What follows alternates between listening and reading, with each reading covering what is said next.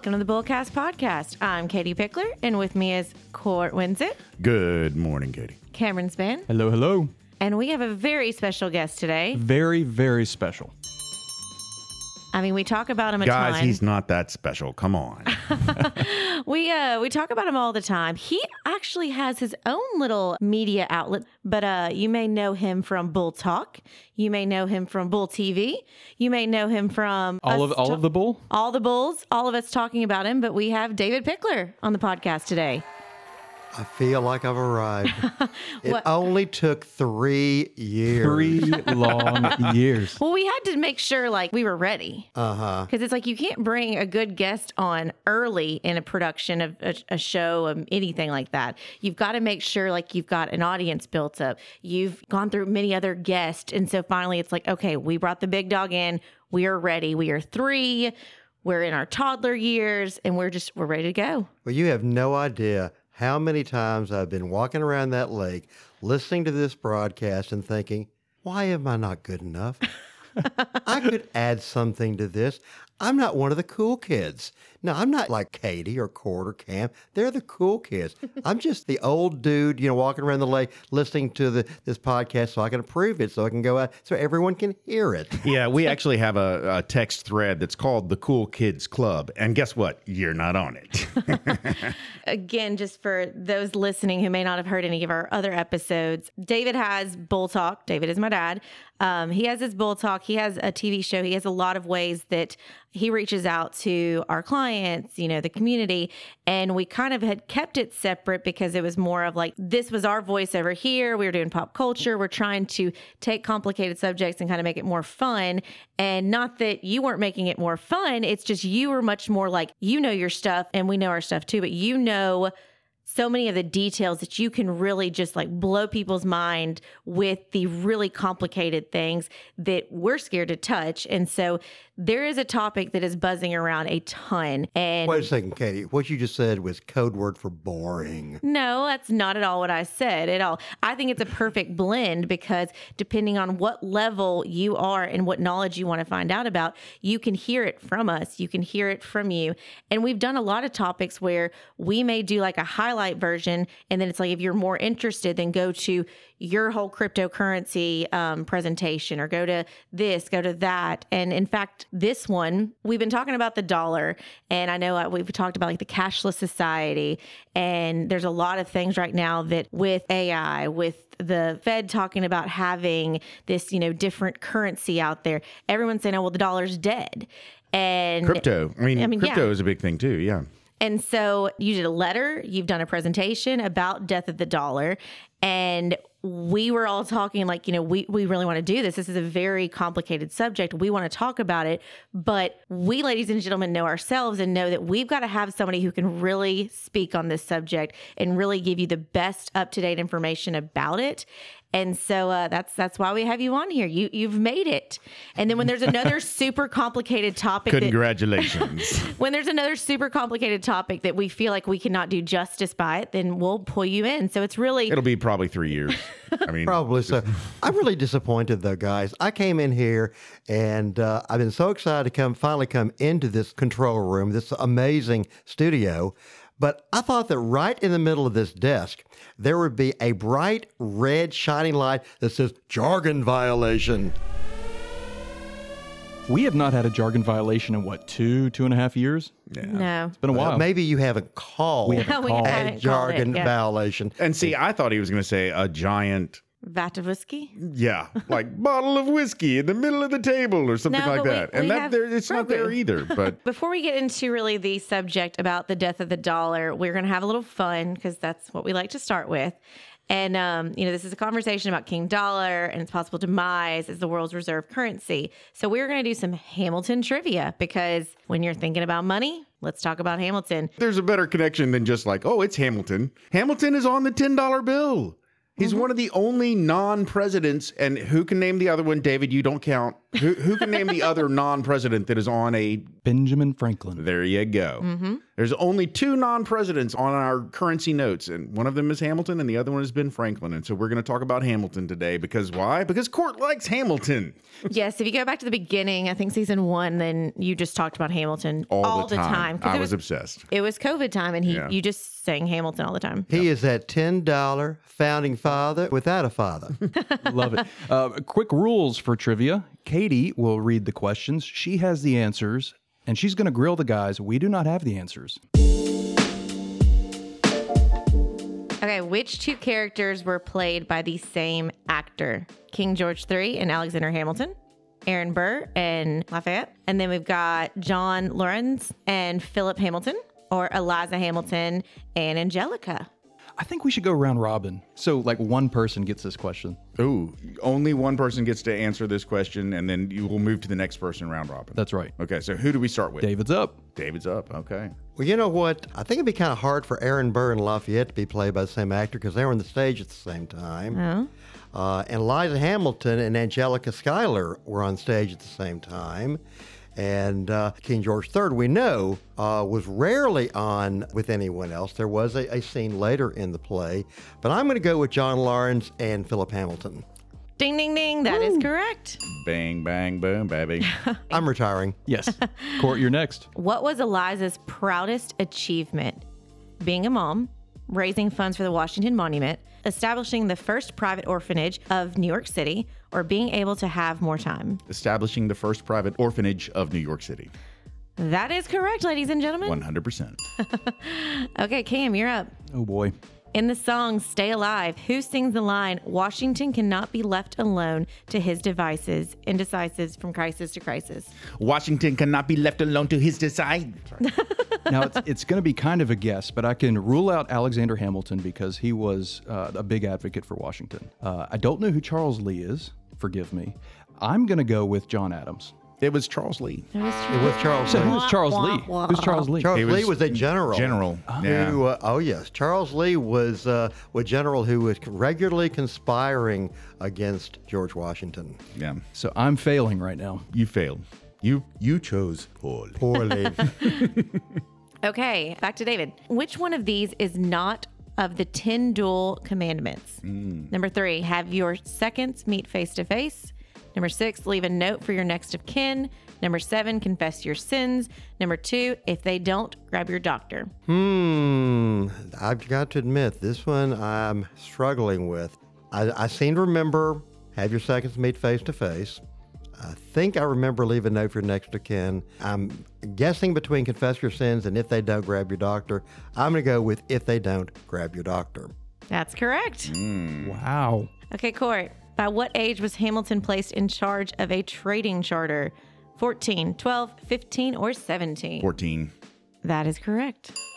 Okie dokie, I'm about to Cam. embarrass myself. Cam, can you redeem yourself? No. How many songs are there in Hamilton in total? 44, 56, 32, or 46? How do we define song? Yeah, this is actually a tough question. If I'm being honest, Cam, I would not want to be you right now. I'm going to take a wild guess. I don't care. Okay. We're going 32. That is incorrect. You chose poorly. I'm going to go 46. 46 is correct. Can I then avoid the next question? No, you cannot.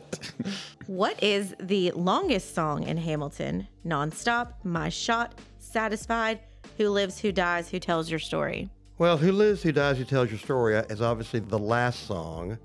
And I believe My Shot is one of the first songs. I'm going to go with Nonstop. That is correct. Wow, man. Okay, finish the lyric. Oh, of course you would get a finish the lyric one. I stop wasting my time on tears. I live another blank years. I think it's 60. Oh, it is 50. I knew that one. Are you ready, Cam? Sure. Feeling a little less confident in the voice. What song do Aaron Burr, Thomas Jefferson, and James Madison all sing together in Anger and Jealousy? We Know, Cabinet Battle Number 2, Washington on Your Side, or The Room Where It Happens? Ooh. I am going to go with Cabinet Battle number 2. That's a no. Why don't we try another one? Try again. Now it's just out of pity. Okay, we're going to go with the room where it happened. No. I don't know. Why don't we try again? Watch me get the third one wrong. I'm going to go with Washington on your side. Yay. It must be nice. It must be nice. It must be nice. To have Washington on yours. Okay. Who did Washington tell to shut the door on his way out during Right Hand Man? Boom. Was it Hamilton, Burr, Lee, or Washington? Aaron Burr. Yes, sir. Yep. How old was Philip Hamilton turning during Take a Break? 19, 13, 11, or 9? I'm going to say 9. Correct. Yeah. Who starts out singing in It's Quiet Uptown? I got this. Peggy, Eliza, Angelica, or Aaron? Angelica. Want to try that one again? You like my confidence? That is correct. Nice. I got it. Nice. How many essays did Hamilton, Madison, and John Jay write in total? 85, 25, 105, or 65? Okay, I want to put in a caveat here. It is not fair to ask David Pickler the question, how many Federalist Papers are there? It's just not fair. He knows this. Now the pressure's on. I think it's 85. 85. Hamilton wrote the other 51. And I believe since there's only one more question, then I am undefeated. Yeah. We'll tally the score at the end. Where did Burr and Hamilton duel? Hoboken, Edgewater, Gutenberg, or Weehawken? Honestly, I'm not sure. I know it was in New Jersey because everything happens in Jersey, but I don't know where it was in Jersey. I'm going to say Edgewater. Oh. So close. What is it? Weehawken. That's correct. Wow. At dawn. The final score, Cameron, 1 point. Court, 3. David, 5. And ladies and gentlemen, that is why we have David on the podcast to talk about the death of the dollar.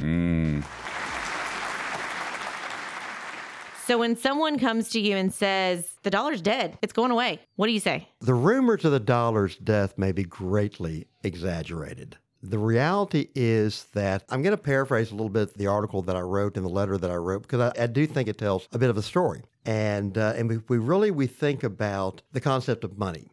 And I know that you guys did an episode on the idea of money and the evolution of money over time and the concept of currency and things of that nature. And when we think about money at the most basic level, it is a currency, a means of executing a transaction. It is some sort of a store of value that, back in the older days, I might trade you my goat for your cow. I might exchange these beautiful polished pebbles for, corn that you might make. And throughout history, we began to formalize the process of creating these currencies, these stores of value, where there was some form of measure, some sort of standardization. And it really allowed society and societies to be created. It really helped organize, and people no longer had to farm everything that they ate. They had to be completely reliant on everything they could do to survive. And people began to be able to move into communities, and they could actually create things that was more than what they needed to survive. So if you were a farmer growing corn, and you were able to grow more corn than you needed, then you could sell the excess corn to someone else in exchange for something else that they had made more of than they needed. And that was the concept of trade. And you could have areas within communities where people would gather to bring their goods. And over time, people began to specialize. Some people became very, very good at creating things made out of metal. For example, Joe in the next community could build a really amazing sword. Or Sam down the road could build wonderful bows and arrows. Or Janice down the road was an amazing baker. And people, began this process of exchange. And it really was the foundation of society. Whether you go back to the Incans, it was all about trade. And then over time, people began to no longer feel the need to carry a goat or, a bushel of corn around. And so they began to say, all right, well, I'm willing to exchange that bushel of corn for this piece of metal. And this piece of metal that, that all of a sudden we're beginning to assign a value to. And over time, we began to establish and standardize these values. And it's really the basis of money. I remember when I was in 8th grade that I was in a class and I had a teacher pull out a dollar bill out of his wallet. And he said, what is this? And of course, we were all big, bright students. We said, well, that's a dollar bill. He said, really? What really is it? And you can't even say, that it's paper. It's not really paper. It's paper and cotton, whatever. And he said, well, what's it worth? We said, it's worth $1. And he said, well, not really. It's worth what I can exchange it for. Now, we've come to standardize that idea of that paper bill, that dollar or $5 or, thank you, Mr. Hamilton, 10. That was the unit of exchange. But that's not where it started. Throughout history, we have seen great societies rise and fall. Probably after the Incans, the next great society, we think of the Greek society. You think of the Romans. And they rose and they fell. And they all had their own form of currency. And then you went into the Ottoman Empire. And for 600 years, the United Kingdom was the most powerful economy on the planet. And each of these had their own currency. And when we think about that term currency, it really is nothing more than a unit of exchange. Katie, you may not remember this, but about 20 years ago, your brother Chris and I were working at the Boy Scout National Jamboree. And we were both working in the area of where they would have major events, major concerts. We had the President of the United States come, and we were in charge of where people sat. And, and there were 30,000 scouts there. And we could arrange where you could sit very close to the stage or way back. That was our currency. Mm-hmm. And so everybody's giving you patches. That's right. And see, in scouting, they've got this concept of patches. You go to a jamboree and everybody's designed their own patch. I know Cincinnati, they had all around the Cincinnati Reds. There was in Southern California, they had patches all around the Marvel characters. The scouts would trade those. Those were all currencies. So I'm saying all that to talk about, when we talk about money, we talk about the death of the dollar. What really it all goes back to is this concept of currency and the concept of trade. Because when we think of the death of the dollar, what they're really saying here is what is going to be the dominant currency as we go forward that's going to allow one economy or the other to really effectively rule the world. Mm-hmm.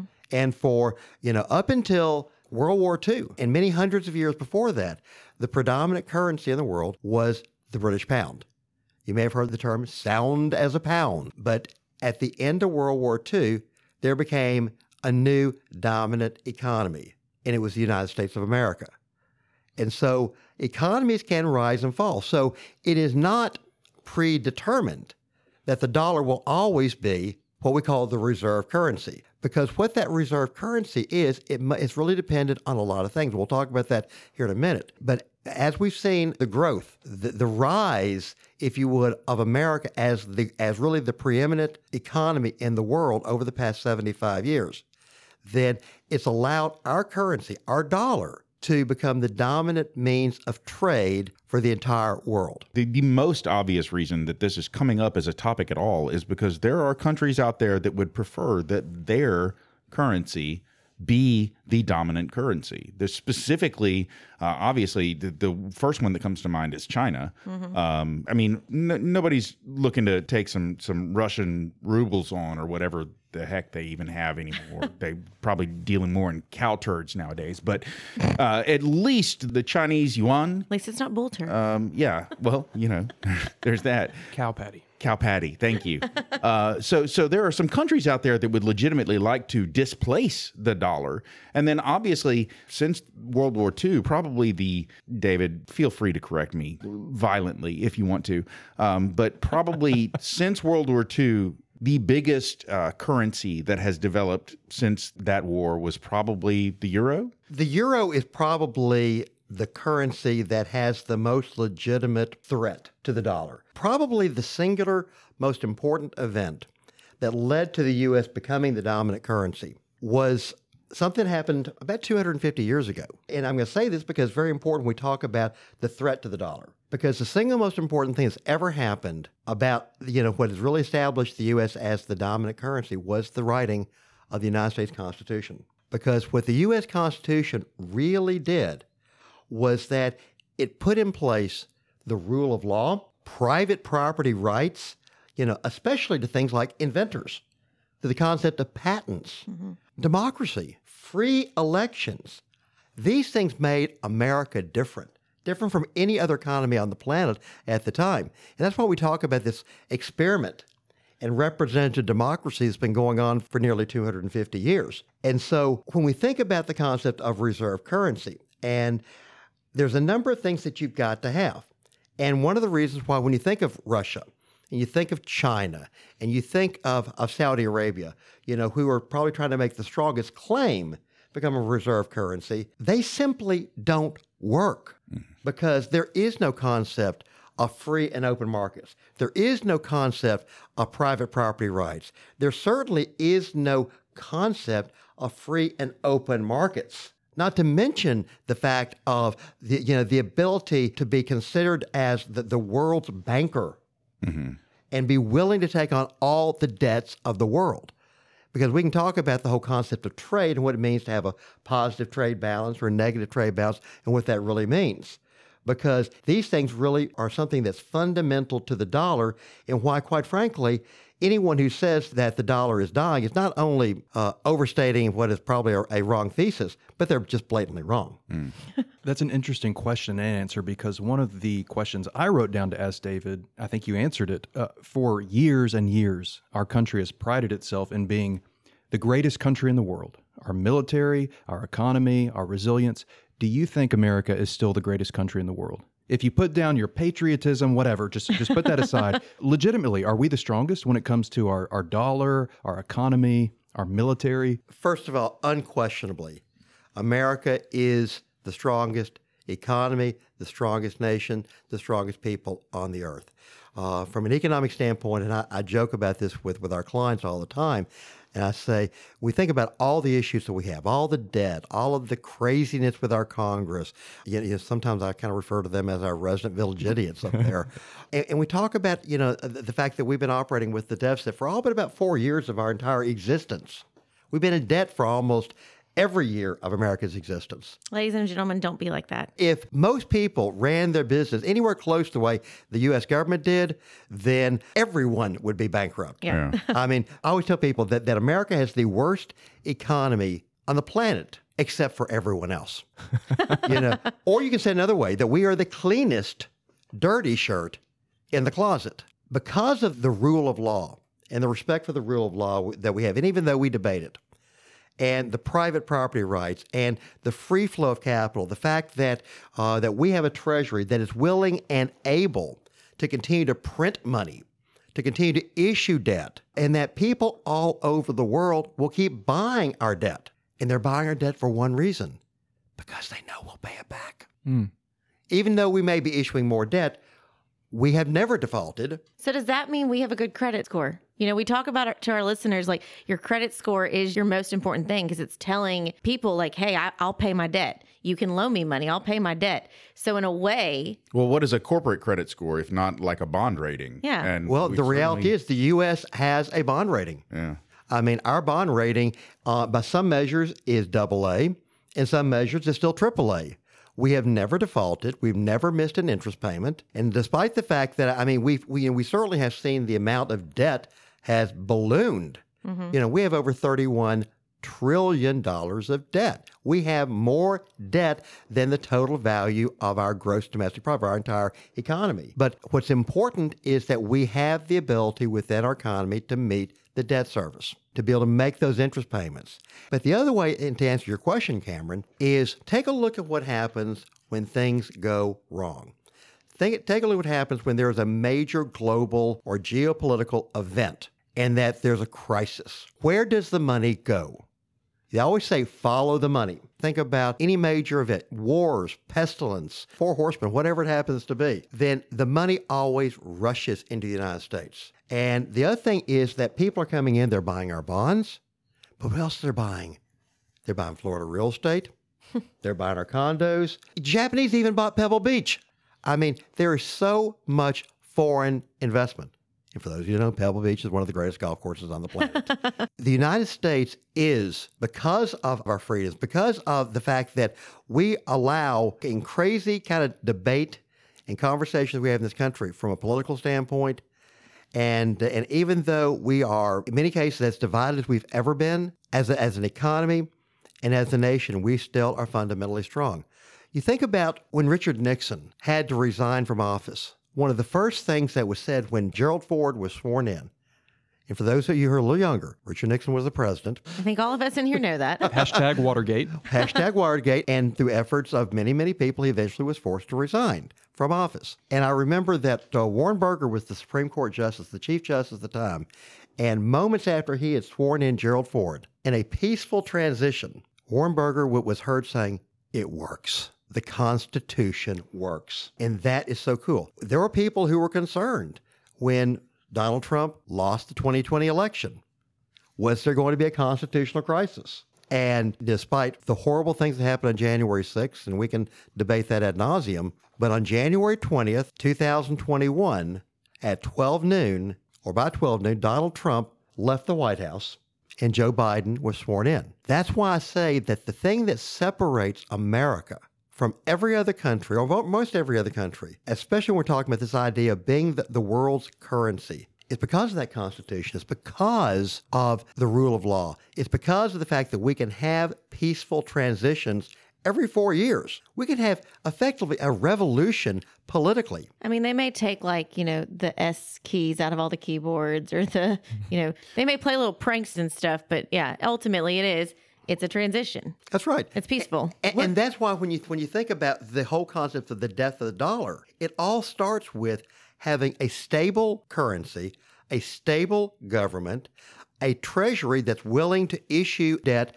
that people will buy and that will respect the rule of law, will respect private property, and will have fair and free elections, and we'll have fair and open trade, open markets. Because at the end of the day, the reason why you have a reserve currency. What is a reserve currency? A reserve currency is basically the preferred unit, the preferred currency, the preferred money that you use when you're engaging in trade. So, for example, every day, every year, we have companies in the United States that are manufacturing things. And some things are selling here in the U.S., some things they have the ability to sell in Europe or Asia or Africa or wherever. And so they ship those goods over there and people buy them. That is called an export.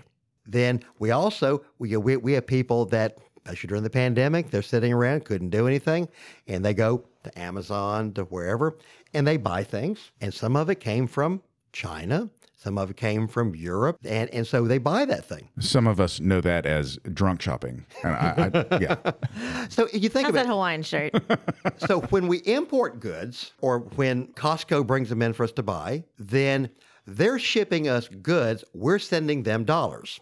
When we're exporting things, we're sending them goods, and they're sending us dollars. So the whole idea is that trade is done. The unit of measurement, the unit of currency is the king dollar, the good old buck. And so if we import more things than we export, so therefore we're sending more dollars out than we're bringing dollars in. So if we have more imports than exports, it means that we're having a net outflow of cash. We're sending more money out because we're buying everybody else's stuff. And if you have more exports than imports, it means you're sending all your goods and things out there and people are sending you lots of money. That's what they call a positive trade balance. So you're bringing in net more dollars. And so for many, many years, we were sending out tons and tons and tons of our stuff, automobiles, manufacturing products, whatever.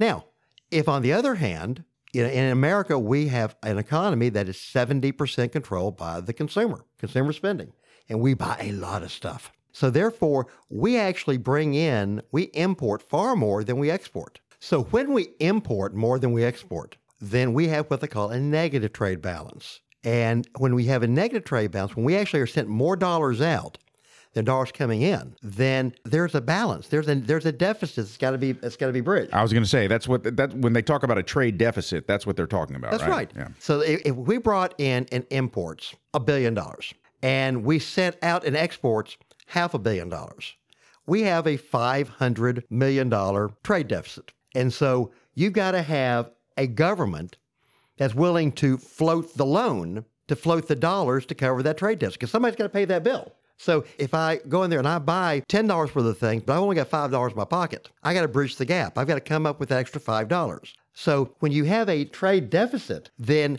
our government, our treasury has to back that negative trade. And so America has to become effectively the banker for the world. And they have to be willing to continue to issue debt to cover all the trade deficits for all the countries in the world. And so not only must you have a respect for the rule of law, but you have respect for private property, must you have fair and open elections, must you have a stable economy. You've got to be willing to basically finance the world's debt. And those are all the reasons why all the people who talk about, well, the dollar's going to heck. Well, it may make interesting sound bites on television, but they're not really paying attention to the real world, the real economy about what's going on. Because where it stands right now, the dollar ain't going anywhere, at least for our lifetime, but not necessarily forever. You were talking about trade, and I have a burning question. I need you to educate me. It may sound like a dumb question. When a tariff is put in place, is that on exports or imports and exports? Okay, that's a great question. Another economy that is strongly considered or is wanting to be considered as the reserve currency of the world is India. But India is not a great candidate because India is a democracy. They do kind of a democracy. Well, you can debate that. Yeah. But India engages in what they call protectionism. And what I mean by protectionism is that they're trying to protect their merchants, their people who are manufacturing things, from people importing cheap goods into their country. So let's say that you have Ford Motor Company in your country, and they have the ability to produce cars at $10,000 a car. And then you've got, let's call it Nissan. And Nissan can produce a very equivalent, maybe even better car for $8,000. Then if I'm Joe Consumer, I said, 2 cars, this one falls apart after 3 years. This one you can drive forever. This one's $10,000. This is $8,000. Now, obviously, we're talking about the real world because this is what happened in the 1970s. And so people started buying the $8,000 Nissan. Of course, back in those days, it was called Datsun. Yeah. And so if you want to ensure that Ford stays in business, then there's 2 ways you can do it. You say, Ford, number one, produce better products at a lower price. Or we're saying, no, we're not going to go in that direction. We're simply going to raise the cost of the Nissan. And so when it shows up at the dock, we're going to impose a $2,000 tariff per car. So now all of a sudden, that $8,000 Nissan is now a $10,000 Nissan. This is called protectionism. And this is what India is engaging in on a massive scale. And so a country that engages in massive amounts of protectionism is, again, not a great candidate to be the world's banker, the world's reserve currency. Now, there is great debate at all time about tariffs. Tariffs are almost exclusively, well, they are exclusively imposed on imports. And so in many cases, we have a lot of our goods that we export to other countries that very well may be subject to tariffs by the countries that are receiving them. And so that has an impact. And so how a country chooses to protect their manufacturers, can be in the form of effectively a tax or a tariff.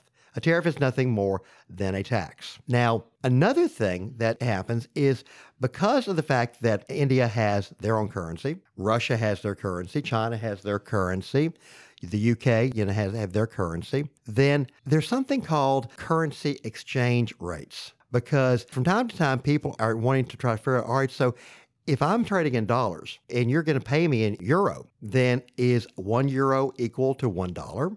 Is 1 Chinese yuan equal to $1? And the reality is no. And so on any given day, a currency, the dollar could be seen as being strong or weak. So for example, when the Federal Reserve is raising interest rates, then let's say, for example, over the past year, the Federal Reserve raised short-term interest rates from 0 to 5%. So if someone came in and they wanted to invest in a U.S. dollar, if they wanted to buy a U.S. bond, a year ago, they could have gotten less than 1%. Today, they can get 5%.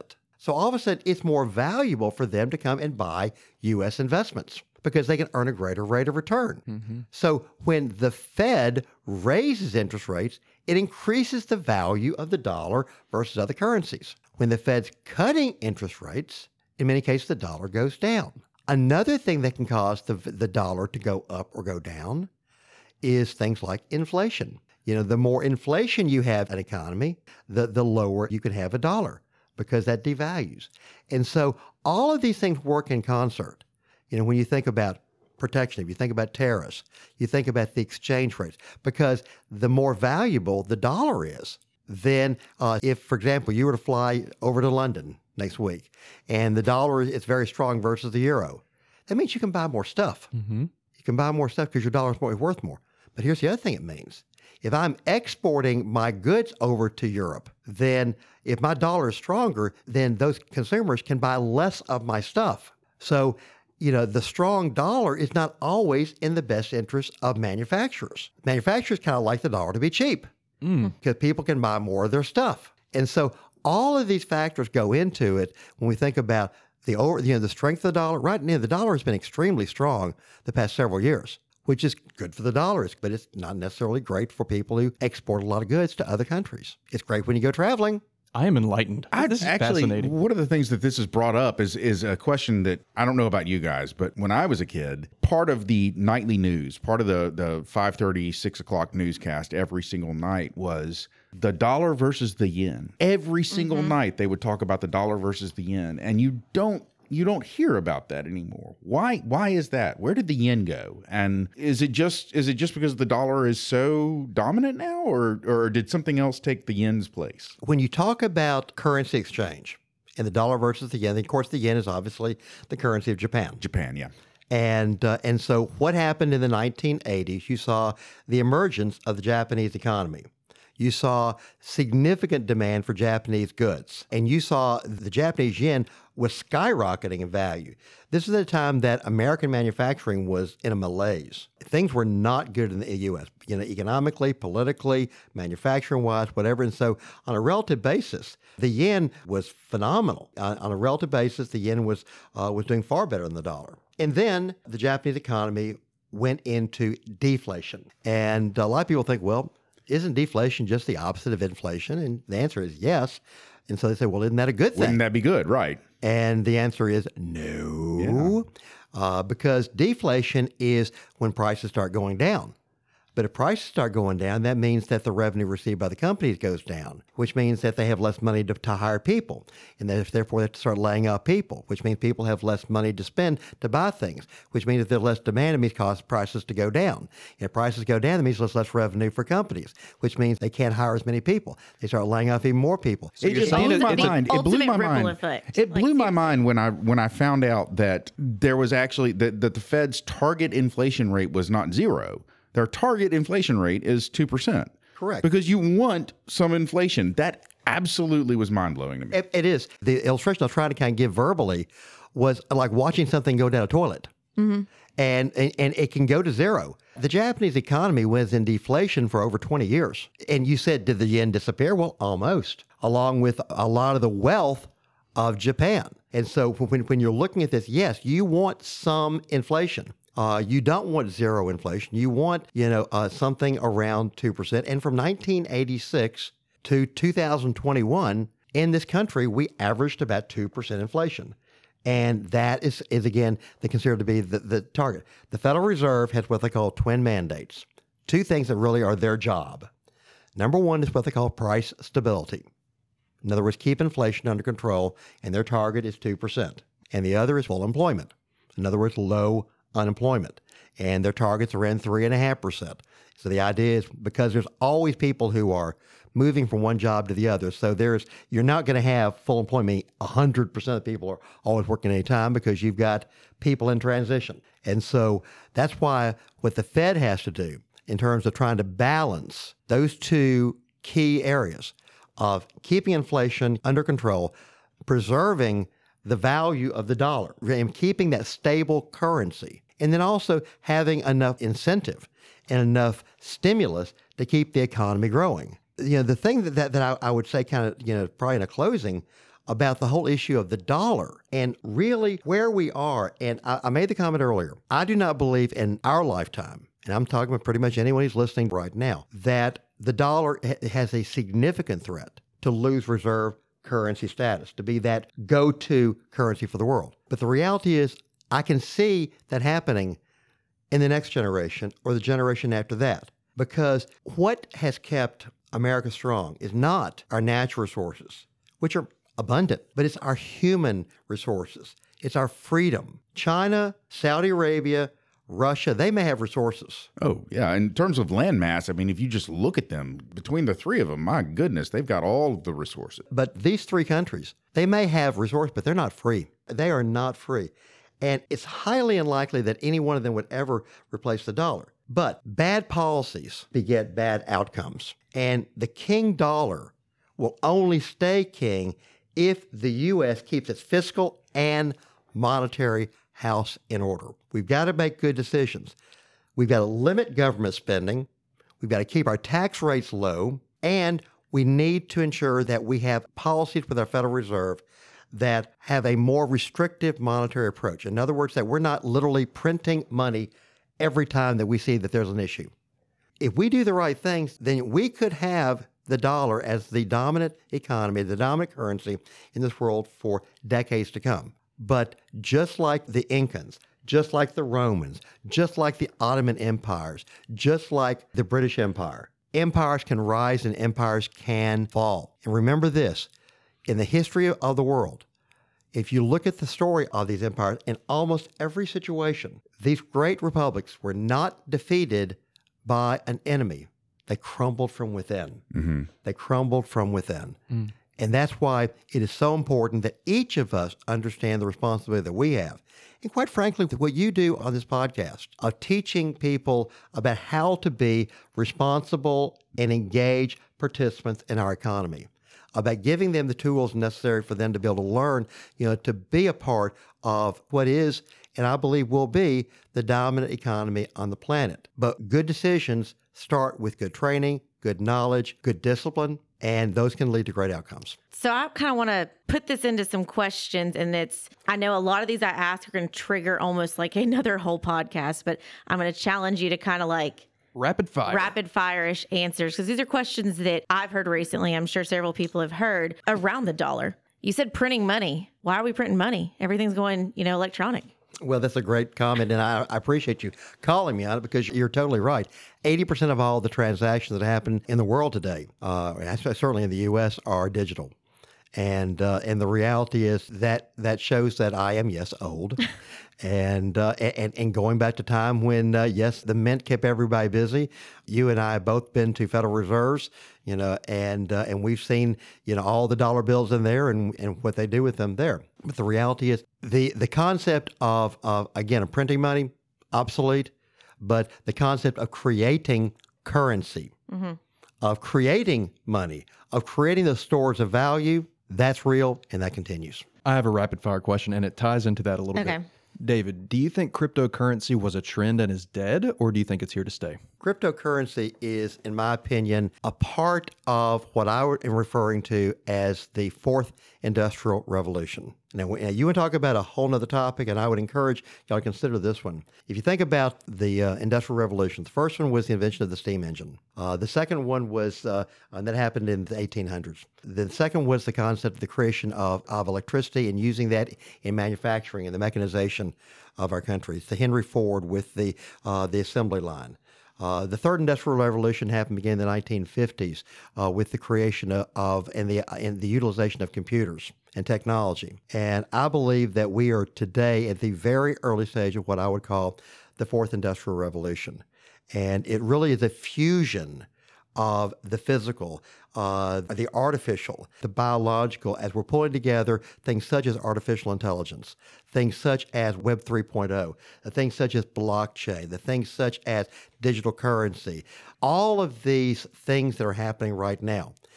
Cryptocurrency, to me, is a part of what I refer to as the decentralization of money, in a situation whereby I believe cryptocurrency is ultimately what I refer to as an early adopter.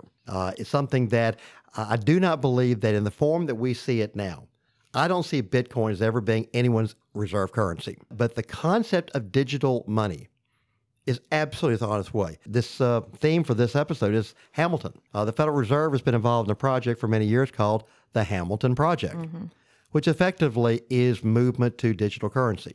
Yeah, I told my neighbors the other day, they were talking about cryptocurrency, and I said, the thing is that crypto, Bitcoin, all of those may have been the first ones to, come out with it, but the government's like, thanks for giving us that idea. We're going to make it better, and this is what we're going to be using, and we're going to actually make sure it's regulated. Oh, exactly. And China has already indicated that they will not allow Bitcoin to become massively used in China. They're creating their own cryptocurrency. Yeah. And so, and remember, cryptocurrency is nothing more than a usage. It is an adaptation of blockchain. And blockchain is a totally different concept when you really think about that and where it's going. So we will be moving to more digital money. We will be doing, the whole concept of currency and money will be changing and evolving as we go through this industrial revolution. All the things that are happening, which I think have the potential for absolutely exponential change in our world. Yeah. And again, there's a lot we can talk about with that. I was going to say, we need to note an episode just talking about the progression of how, it used to be that you would, go to the bank and then money's being delivered to these banks, which, it still happens, but then it switched to, how quickly, a deposit would be in your account. And then now this seamless transferring money, and it used to take multiple days. And now it's Don't get me started on checks. Instant transfer and checks. And now how, the younger generation doesn't even have traditional bank accounts anymore. It's all Venmo and PayPal and all of those outlets. So when I was talking to this particular neighbor and they were kind of freaking out about AI and cryptocurrency and stuff, and I said, you know what, we're already doing Venmo. We're already doing PayPal. And they're like, well, the government's going to be watching and knowing all our transactions. The government already knows all your transactions. The only transactions they don't necessarily know is you tipped your Sonic girl with $1, but Cam didn't. Beep, beep. We have been through ebbs and flows with money, where it's been centralized, where it's been decentralized. Mm-hmm. And so, do a quick explanation of the definition of those two. Centralized would mean when you have a government that is literally printing the money, that's creating the currency. A central sphere that's doing it all. You've got, in the old theory of where you had a mint that would produce the coins and the dollars and things, and that government would establish what the value is. Because, again, for something to be a currency, it's got to be a store of value. It's got to be something that can be exchanged for some unit of measurement, some store. And that's so when you have a centralized currency, the government is creating that currency. They're establishing the value for that currency. They're exchanging the means of exchange. In a decentralized currency, that would be when you would exchange one scout patch for another scout patch. That would mean, when you're trading a crypto, that's based upon some structure of how they define what the value is, which, I still think is, kind of never land and huge manipulation. I personally think, crypto is organized fraud on a biblical level. I don't know why when you were talking about decentralized, I'm sitting there thinking of like the little kid that trades his like new calculator or new tennis shoes for a peanut butter sandwich because he really wanted that peanut butter sandwich. And it's like, that is not a fair trade. But in his mind, he's like, I really want that peanut butter sandwich. He wants my tennis shoes. We'll just switch. We'll do it. It's and fine. That is absolutely decentralized currency exchange. Yep. So a couple other little rapid fire questions. So I think this is just showing the extreme. I've had people come to me and say, I need to have all my money. I need to have a pile of money in cash. I need to be able to just get my hands on it in case something happens. Mm-hmm. Then you have the opposite of like, I need to have a 50-pound bag of pinto beans under my bed because the dollar is going to be worth nothing. And that is what people are going to trade. Now, I've only heard one person talk about pinto beans. Like, do I need to I was going to say, who's talking about pinto beans? Because like, have y'all got your pinto beans ready? Nah. Nope. Haven't checked on the pinto beans, but you start getting into, obviously, conspiracy theorists, you get survivalists and things of that nature. The reality is, and you guys have said this 1,000 times because I've heard you say it 1,000 times, it's about balance. Mm-hmm. And so should people have some meaningful currency that they're maintaining, whether it be cash, if heaven forbid you have a physical emergency, a physical crisis, you want to be able to survive for 2 or 3 days before you can get to help. So you may want to have some water, you may want to have some food, you may want to have batteries and radios and things of that nature. But there's nothing wrong with having emergency reserves. I tend to support having a limited amount of emergency reserves, and that could be in cash. It could mean some people want to have some physical silver, some physical gold, whether it be in bullion or whether it be in A bunch of gold bars in your garage. well, I wouldn't necessarily say gold bars, but there are smaller units of that. Those are important to have, just like it's important to have that emergency reserve fund in your bank, where you've got, those short-term cash account. So I don't think there's anything wrong with having a reasonable amount of cash just from a peace of mind standpoint. And as well as you have the other things. But again, the vast majority of your assets should be deployed, should be working for you in some manner, whether it be in the things you're producing to help create revenue or whether it be in things that you're investing in that can help you achieve your long-term financial objectives. Do you think in the next 10 years, we will go to cashless? Because, with COVID, a lot of places went cashless because of sanitary wise. No touchy. And I've noticed, like, I was at a venue the other night and it was a completely cashless venue. And although I did hear the beer guy walking around and this guy came up to him and handed him a 20 and he goes, "Oh, we take credit card only." And he's like, "Well, then I can just take your 20 and give you this beer. Like, I'm not going to give you change." So that was in a whole nother story. But still, like, I think it's now almost... That's called a private negotiation. Private negotiation.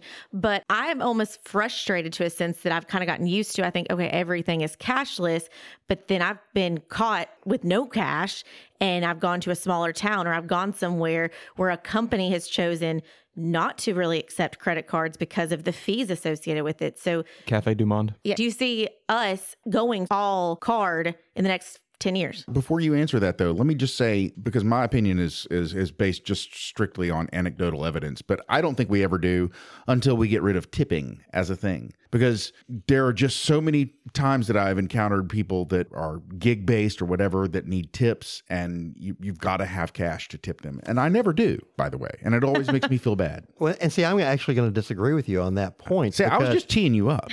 Because, I mean, all right, we have a thing in our family that there is a serious addiction to Sonic and Sonic drinks. And I mean, that used to be a big thing for me as I'd drive over to Sonic and get, a Diet Coke or an iced tea or whatever. And I was always trying to remember to have that dollar to be able to tip the Sonic girl. And there would be times I'd be embarrassed. Oh my gosh, I'm digging through my drawer to see if I can find some quarters so I can do that. And now with Sonic, when you place your order, they give you the prompt to add the tip. So they are making it easier for people to do that. And I know y'all talked about the people flipping the iPads at you and whatever. Or offering like their Venmo things and yeah. But despite that, I do not believe that we're going completely cashless in the next 10 years.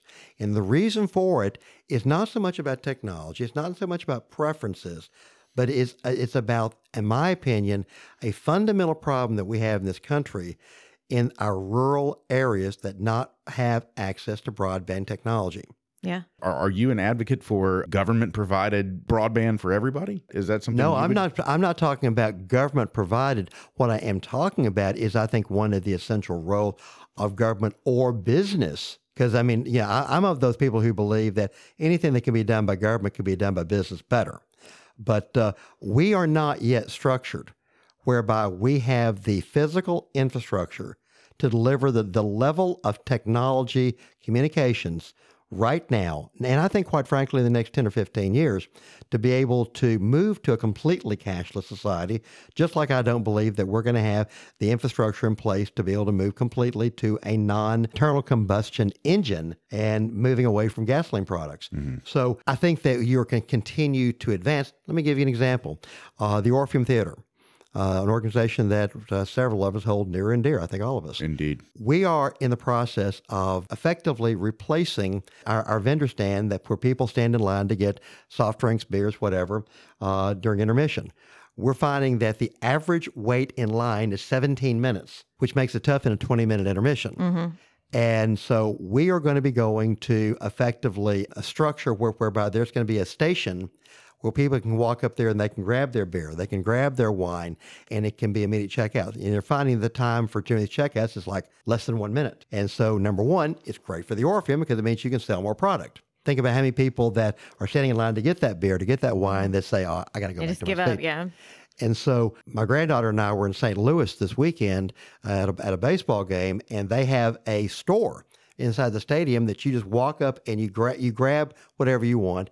You set it down on just a stand. There's scanners on there. You can put 3 or 4 things on there. The scanner will immediately tell you how much you owe. You insert your card. You're done. You walk away in about 10 seconds. I think those kind of things are going to happen, and we're going to continue to see efficiencies. But I don't believe we're going completely cashless. Are we on the same page here? Well, I don't know what you were going to say. When Robin and I were in LAX, there's a store where you give them your credit card when you walk in, and then you just go pick out whatever you want and leave.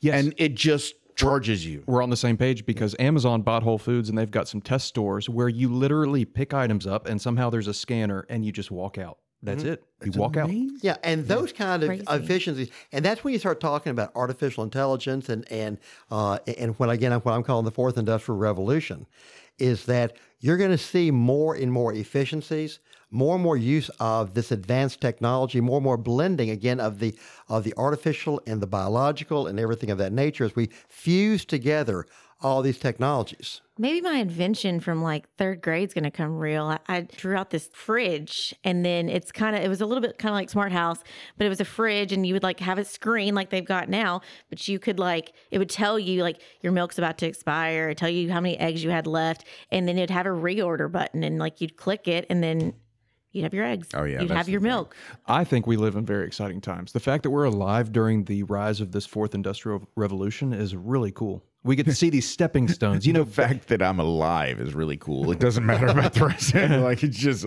like, wow, you're still alive, dude. There was a term that we use, actually, a presentation that I've given a few times called shift happens. And at the very end of it, we talk about that we are preparing our children today for jobs that have not yet been invented, using technologies that haven't been discovered in order to solve problems we have no problems yet. So we are truly living in exponential times. And I think it's very exciting. But again, so whether our currency is a physical dollar bill or a digital dollar or something else, then the key thing for us is something that happened 247 years ago. And that was the amazing thing of those founding fathers, including that $10 founding father without a father, Alexander Hamilton. And really, Alexander Hamilton was the father of our American financial system. 100%. Yep. He's my hero. So, but the fact that our founding fathers created a structure with that Constitution that created that respect for private property, that respect for the rule of law, that structure for free and open elections, and it created the foundation for what we now know to be the greatest economy on the planet. Kudos to you, David, for bringing it full circle. We started with Hamilton, and we ended with Hamilton. I would call that a bullseye. I think that is definitely a bullseye. And I already gave mine away about how I'm excited that we're living through this revolution. Just had this conversation last night. Yeah, there's some scary stuff coming up. It's a shift, as you said. It's a change. But you got to ride this storm. You've got to be a part of this. You've got to embrace the new things coming. Yeah, it's normal to be a little skeptical and be cautious with you moving into things, like with cryptocurrency. Don't necessarily get into it. It's a little scary. But I think the only way for us to keep moving forward is keep building upon that strong foundation that Hamilton and all of them set for us. And let's just keep seeing where this goes. But there are, as wrapping back up, balance. There's good and bad in all of these things. And let's see where this ride takes us. Well, I just want to thank you, cool kids, for letting this nerdy old man on your show today. So this has been a lot of fun. I think it was cool. Very enlightening. Oh, ladies and gentlemen, there's the closing bell. You've made it to the end of yet another episode of the Bullcast Podcast. If you like what you heard and you'd like to hear more, please feel free to go to your favorite subscription service and sign up to have our podcast beamed directly to your favorite listening device every single Thursday at noon. If you'd like to find out more about me, Katie, or Cameron, you can go to our website. That's bullcastpodcast.com. Please leave a comment, suggest a topic you'd like to hear us talk about, or a guest you'd like us to have on. If you like pictures, boy, do we have pictures. Go to Instagram, and our handle is @BullcastPodcast. Also, we have words on Twitter. That handle is also @BullcastPodcast. And we have a Facebook page. That Facebook page is Bullcast the Podcast. Now, ladies and gentlemen, I'm going to tell you something very important. You may have noticed that we had a guy on here named David Pickler. you may have heard us talk about the fact that we work at a place called Pickler Wealth Advisors. And if you would like to find out more about David Pickler, Pickler Wealth Advisors, what we do at Pickler Wealth Advisors and what we can do for you, find out more about our amazing team, please feel free to go to that website. That website is picklerwealthadvisors.com. That's advisors with an O. Not an E. Ladies and gentlemen, we have given you so much to think about, so much to chew on. You have been sated. Your thirst is quenched. You are ready to go forth in the world. So for now, I'm Court. I'm Katie. I'm Cam. And I'm David. And I'm surprised you didn't sing more, Court. Listen, I absolutely fought back the urge to sing several times just based on stuff that he said. I mean, like, Dollar Bills, y'all came up. It Must Be the Money came up. There were Hamilton Hamilton songs. soundtrack. Oh, my gosh. Death of the Dollars, Death of the Bachelor. Money. And we're out.